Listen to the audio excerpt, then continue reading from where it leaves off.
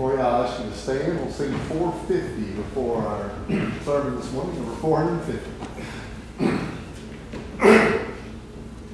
Give me the Bible, star of gladness gleaming, to cheer the wanderer long the tempest off. No storm behind that rain is peaceful beaming, since Jesus came to seek and save the lost. Give me the Bible, holy message shining, thy light shall guide me in the narrow way. Precept and promise, law and love combining, till night shall vanish in eternal day. Give me the Bible when my heart is broken, when sin and grief have filled my soul with fear. Give me the precious words by Jesus spoken, hold up this lamp to show my Savior near.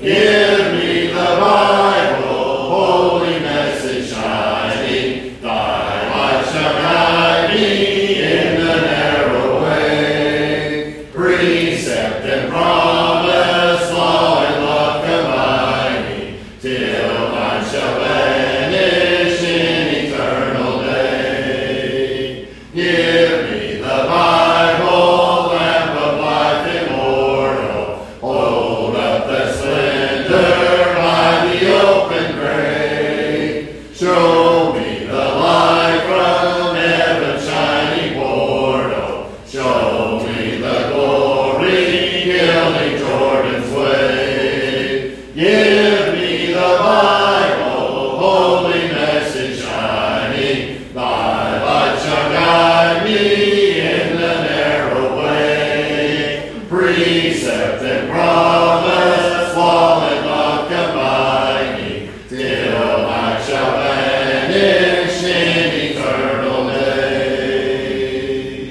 Be seated. The invitation song is number 915.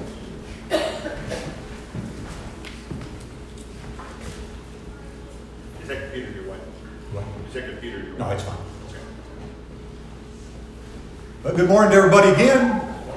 Let me see those Bibles. You got a copy of God's Word? Go ahead and hold it up high in the sky for a minute.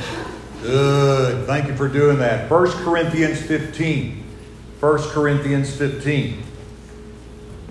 Well, like I said in class, I'm going to say it again, what a joy it is to be here. This is just like home to us. And certainly wish Tina could be with me today, but she's taking another job, and it's pretty time consuming, so unless she drives up the next few minutes, I guess I'm on my own. I guess we'll be all right.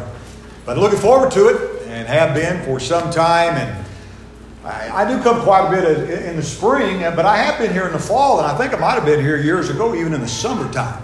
So I think I've been here every time except winter, and that's probably good enough. So thank you for the invitation to come, and just keep planting the seed. That's all I can say. Looking forward to it each time we're together. If you open your Bibles to 1 Corinthians 15, Ben has already read the first 4 verses, and we'll be looking at that after our prayer together, and maybe a little bit further on in 1 Corinthians chapter 15. Let's pray together. Heavenly Father, thank you for today. We're reminded of the words of the psalmist, "This is the day the Lord has made. I will rejoice and be glad in it." We are so glad to be here. Thank you for the health that allows us each to assemble today to sing these songs, pray these prayers, participate in communion, and have the heart to give. Now, as we spend a little time in opening up the Bible, we pray your richest blessings, Father, on this particular section of Scripture that we can explain and expose and expound to this group of people. We pray, Father, that we'll be able to exit here and say it was good to have been here today. If there's someone in this room who's yet to be immersed, we pray they'll make the decision. Or somebody who realizes they're out of step and out of harmony with your way, will, and word, that they'll come back home. Thank you for the love you have for us. And may we reciprocate that and show our love to you. Bless this message and bless your humble servant in the proclamation of it. As we pray in Jesus' name, amen. Well, the title of the lesson is, and I wrote these and sent these several months ago, and Will was telling me he was really excited about tonight's lesson title, and I told him, well, it's really a typo. It really isn't sleeping through the sermon, it's sleeping through the storm. But I am going to introduce it by talking about sleeping through the sermon. So, Will, you can come anyway. All right, you can come anyway. 6 o'clock tonight, so don't miss that presentation. It's going to be a good one, I really believe. But what I want to do at this hour is I'm going to talk to you about I've got good news. And don't we need it? Amen? Boy, the virus is just pulling people down in more ways than one, not just physically.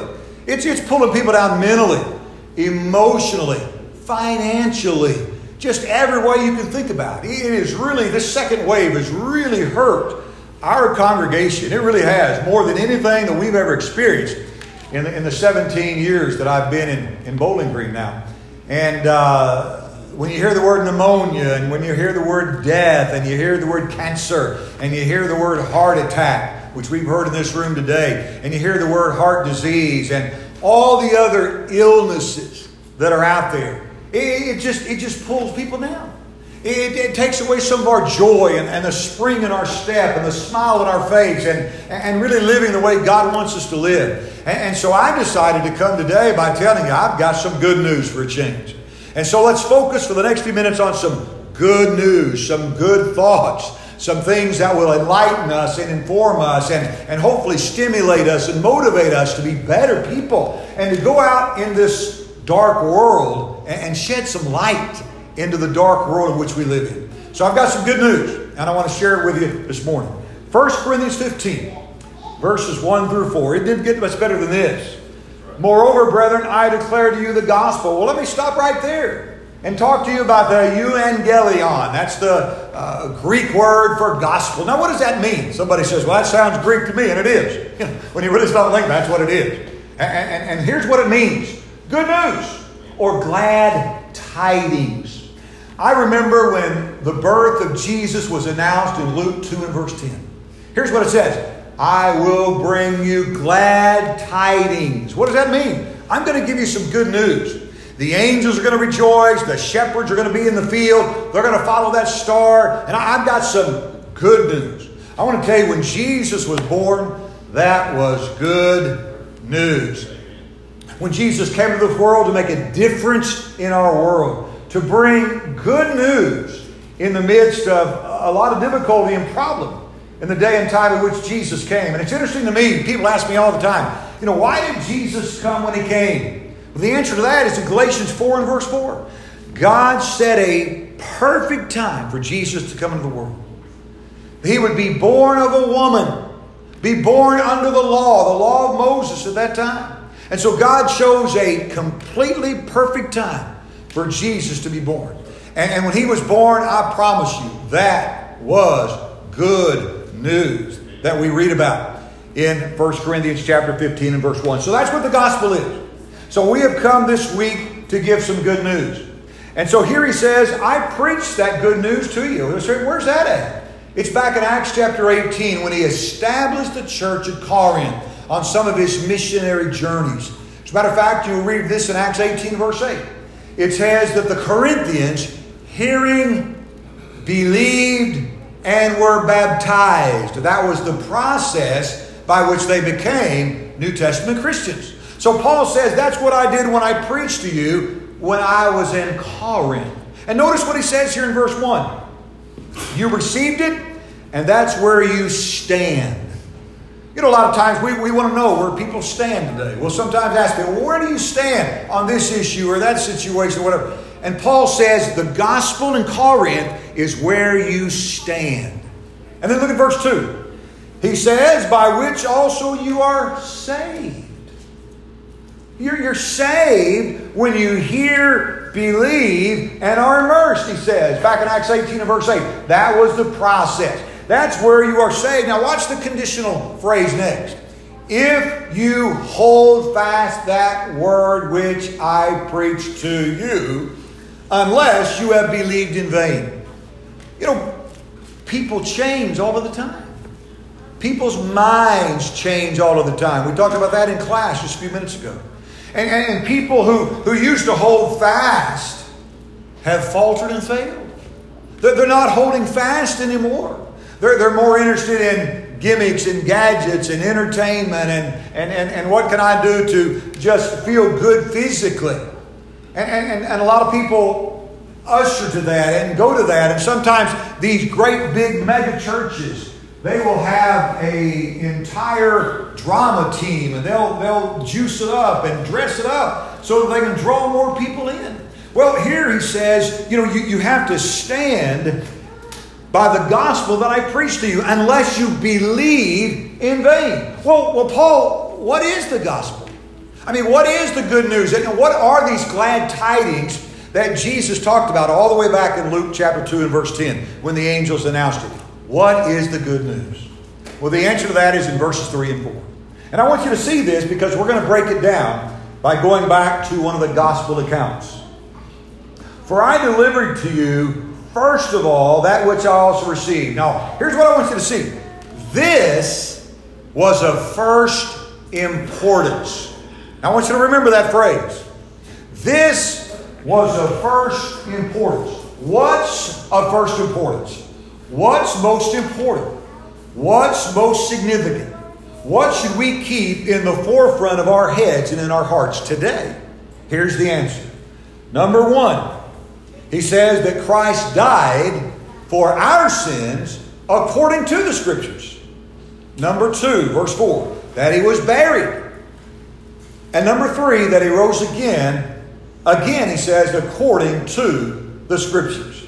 So let's take each one of those words and develop each one of those points this morning. What's the good news? Number 1, that Christ died for our sins.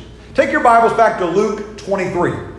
We'll just spend a little time in Luke 23 and 24 to answer what the good news is this morning. Luke chapter 23 and 24. These two chapters we'll be looking at. Now, verse 33 is the first verse we want to see in Luke chapter 23. And notice the terminology that's used here. And when he had come to the place called Calvary, there they crucified him and the criminals, one on the right hand and the other on the left. Now, Jesus didn't just die, all right?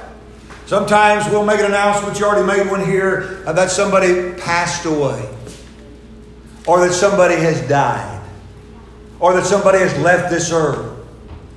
Jesus didn't just die. It says he was crucified.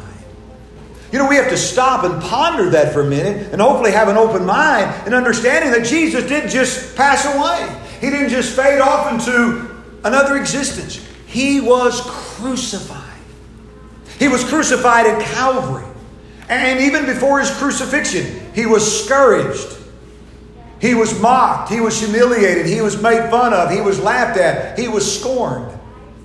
There they crucified him.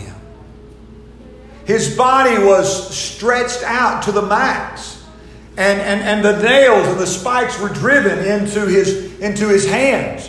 And the nails into his feet. And he was crucified.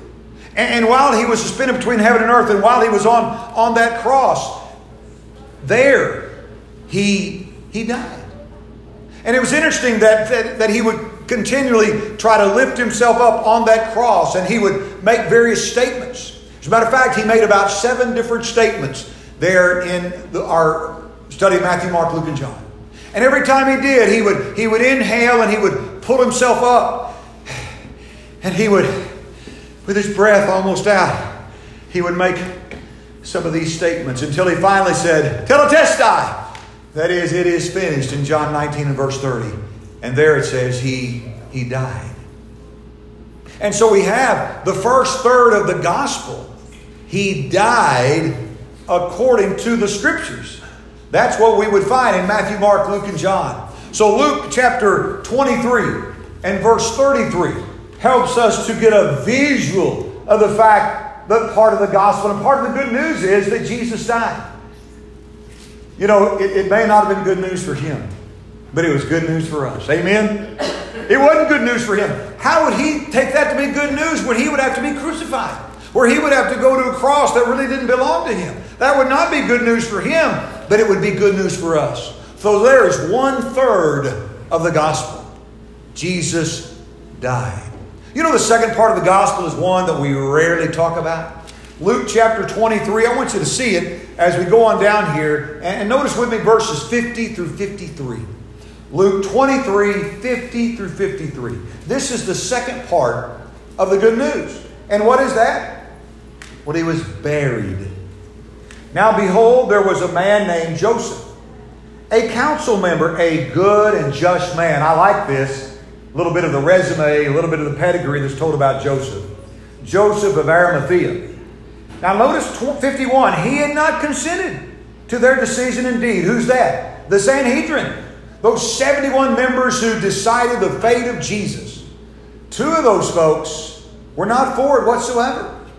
Joseph of Arimathea was one of those. Nicodemus was the other one. They didn't agree. They didn't like the decision. They were not for it. He was from a city of the Jews, who himself also was waiting for the kingdom of God. I think that's impressive. He was waiting to see the church come to fruition. He went to Pilate and he asked specifically for the body of Jesus. Then he took it down, wrapped it in linen, laid it in a tomb that was hewn out of the rock where no one had ever lain before. You know, I believe from study and looking at the scripture that this might have been Joseph's place of burial himself. And that he gave it to Jesus. Because he knew that Jesus was an innocent man. And he was hewn into this rock, this crevice, this stone. And Joseph wanted to make sure that Jesus had a proper burial. You know, when our loved ones die, you and I want a proper burial for our loved ones. We really do. That's something that we think about, we consider many times in advance. You know, Warren County is growing so rapidly. We have about 5 funeral homes there. And I just read the other day that because of the death due to COVID, that they're having trouble finding places for the deceased. And they're bringing in refrigerated trucks in order to put those bodies into that. We're concerned, really concerned about the death and the burial of our loved ones. Joseph of Arimathea was concerned about what they were going to do with the body of Jesus. And so he went to Pilate, and Pilate consented. He agreed. Yes, you can take down the body of Jesus and you can put it in that tomb, if you will. And that's the second third of the gospel. We don't talk about that very much. But I think it's good that we can consider it today because it's 2/3 of the glad tidings and the good news. Now, the third third of the gospel, we spend a considerable amount of time on. We spend a lot of time talking about the resurrection. And I want you to go to Luke chapter 24 with me. Luke chapter 24. And I want to read a few verses here. Just follow along with me. Nothing can be better than studying the Bible and reading the Bible out loud and letting you see it for yourself. That's why I ask people to hold up the Bible wherever I go so they'll know that I'm taking this out of the Bible. Luke 24, 1 and following. Follow with me now, just remembering that Jesus was buried, all right? Now on the first day of the week, there's something interesting about that. Brent's already mentioned that twice. Very early in the morning, they and certain other women with them came to the tomb. What's the tomb? The tomb of Joseph of Arimathea that we read about in chapter 23. And they came to bring spices which they had prepared. Now they didn't have the methods that we do today. When you go to the funeral home today, you have a licensed undertaker and some of his staff. They've been trained in how to embalm the body and how to make that person who's laid out there look natural. And we say so frequently. I've stood at the side of hundreds and maybe thousands of coffins. Really, I have. And I've heard people walk by or stand up there. They look so natural. And I've even heard people say this, and this bothers me a little bit. They look better in death than they ever looked in life. You ever heard that? I've had people say that about people that were laying there. Well, they look better now than they've ever looked. They came with spices to anoint that body. But here's the transition, verse 2. But they found the stone rolled away from the tomb. They went in and did not find the body of the Lord Jesus. And it happened as they were greatly perplexed about this, that behold, two men stood by them in shining garments. You have some angels here. Then as they were afraid and bowed their faces to the earth, they said to them, what a great question. Why do you seek the living among the dead? Verse 6, He is not here, but is risen. Amen, church? He spoke to them while He was still in Galilee. And here's what He told them. He told them to remember this. The Son of Man must be delivered into the hands of sinful men and be crucified, and the third day arise again. Watch verse 8. I love this verse. And they remembered His words. They remembered His words. You know, sometimes we do that when one of our loved ones is deceased. Somebody will say to me, I remember my dad telling me. I remember my mom telling me. I remember my sister telling me. And they'll say, I remember those words. At this time, they remembered His words. He told them on several occasions He had to go to Jerusalem. I think it's Luke 9:51, where there is a transition in Luke chapter 9, verse 51. Preceding that, Jesus had been preaching in other places, but now, from Luke 9:51 forward, he's heading toward Jerusalem. Why? To be delivered into the hands of sinful men. To be betrayed, to be mourned, to be mocked, to be laughed at, to be scorned, to be delivered up, to be crucified, to die a shameful death. And they remembered His words. Now look at verse 9. They returned from the tomb and told all these things to the 11 and to the rest. It was Mary Magdalene, Joanna, mother of Mary, James, and the other women with them, who told these things to the apostles. And their words seemed to them like idle tales, and they did not believe them. But Peter arose, ran to the tomb, and stooping down, he saw the linen clothes lying by themselves, and he departed, marveling to himself at what had happened. What had happened was that which was of first importance. What had happened was that which was most significant. And here in 1 Corinthians chapter 15, Paul is telling the church at Corinth, don't forget that which is of first importance. If you want the basics, if you want to share with somebody, if you want to PTS with somebody, plant the seed, here's the three things you need to tell people. Number one, Jesus died for you. Number two, Jesus didn't even have a tomb of His own. He was put into the tomb of His friend Joseph of Arimathea, a city of the Jews, a man who waited for the kingdom of God. And number three, Jesus was different than other men. He came out of the tomb. He arose from the dead. When we were living in Frankfurt, I found out, and some of you have probably been there, not most of you, I found out that the number one tourist attraction in the state of Kentucky is Daniel Boone's grave. How many of you have been there? Let me see your hands. All right, several of you have been too. It is fascinating to go. It overlooks the city of Frankfurt. It overlooks the Kentucky River. It is fascinating. I want to tell you something that happened to me while I was there one year. I had a couple ask me if I would marry them in a cemetery. Now think about that for a minute. How bizarre, unusual was that? But I thought it was pretty neat. We got in there and we got the deed done, and we were overlooking the Kentucky River and the city of Frankfurt, and they said their I do's right there at Daniel Boone's grave. That's a great. If you haven't been, try to go sometime before you leave this world. It is a fascinating place. But think about that in reference to what we're talking about here. Jesus was seen by Cephas, verse 5, then by the 12. After that, He was seen by over 500 brethren at once. Why did the Holy Spirit bring that out? Because if Jesus was just seen by His followers, they would say, well, that's natural. You would say that He was raised because you followed Him. But it says He was seen by over 500 different people. What does that do?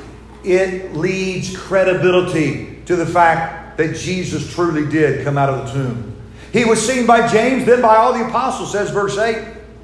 And then, which is fascinating in verse 8, then last of all, He was seen by me also. Paul, who says, as one who was born out of due time. I'm the least of the apostles. I'm not worthy to be called an apostle because I persecuted the church of God. But he says, by the grace of God, I am what I am. Therefore, whether it was I or they, so we preach and so you believe. What does the gospel do for us? Well, if you read on in verses 12 through 19, it is the cornerstone of our faith. And it is why you and I, H-O-P-E. It's why you and I hope. And hope is a word that is so needed in 2021. Because so many people out here are living lives without any hope whatsoever. So let's look at 12 through 19. If Christ is preached, he says, that he has been raised from the dead, how do you among you say there is no resurrection of the dead? But if there is no resurrection of the dead, then Christ is not risen. And if Christ is not risen, watch this, then our preaching is empty, and your faith is also empty. Yes, and we are found false witnesses of God, because we have testified of God that he raised up Christ, whom he did not raise up. For if in fact the dead do not rise, if the dead do not rise, Christ is not risen. And if Christ is not risen, watch 17, your faith is futile and you're still in your sins. Then those who have fallen asleep in Christ have perished. Watch 19, it's a key verse. If in this life only we have hope in Christ, we are of all men the most pitiable. What's he talking about there? He's talking about afterlife.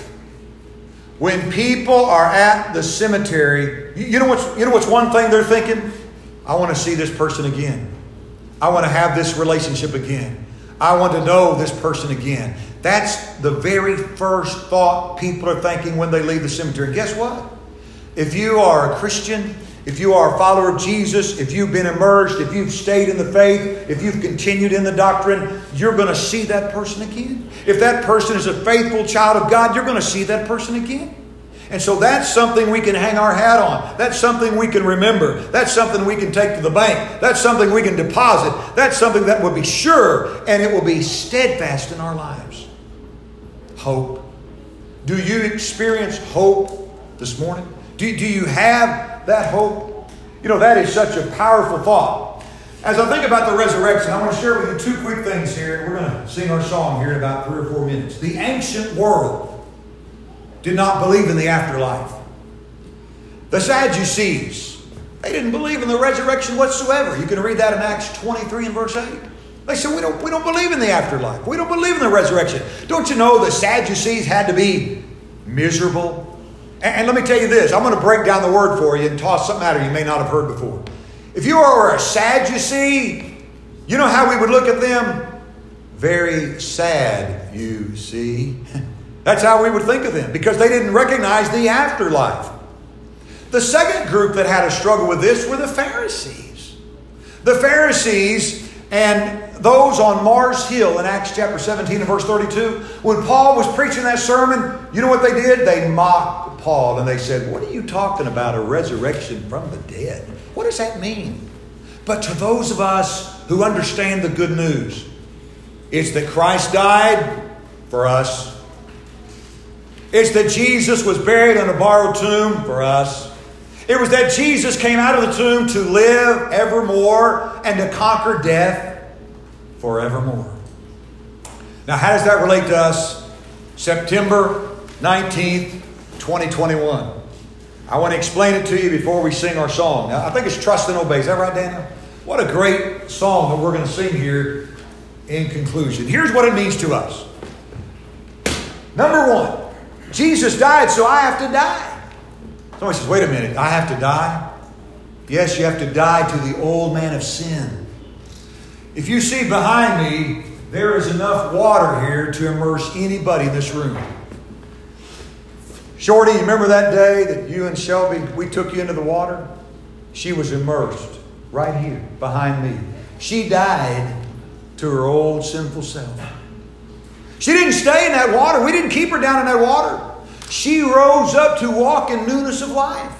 We die to our sins. We're buried in that watery grave in order to get rid of that sinful condition. And the blood of Christ is swirling around, in that watery grave, and it's getting rid of our sins. But we come up in order to live for Him. We come up in order to live lives that are pleasing to Him. Just like Jesus came out to live for us. You know, Romans 1 and verse 4 says He was declared to be the Son of God by His resurrection from the dead. I'm here to tell us this morning we can get this good news. And we need it, and we need to deliver it to people just like mailmen deliver the mail. All right? How do you like that one? All right? We deliver it to people. He died, He was buried, and He rose again.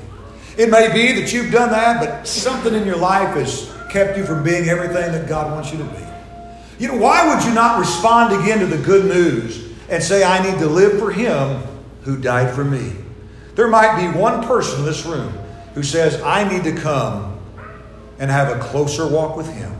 Will you trust and obey? For there's no other way to be happy in Jesus but to trust and obey. Daniel, while we stand and sing our song. When we walk with the Lord in the light of His word, what a glory He sheds on our way.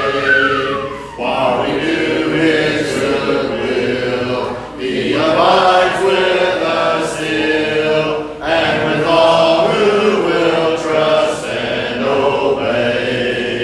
Trust and obey, for there's no other way to be happy in Jesus, but to trust and obey.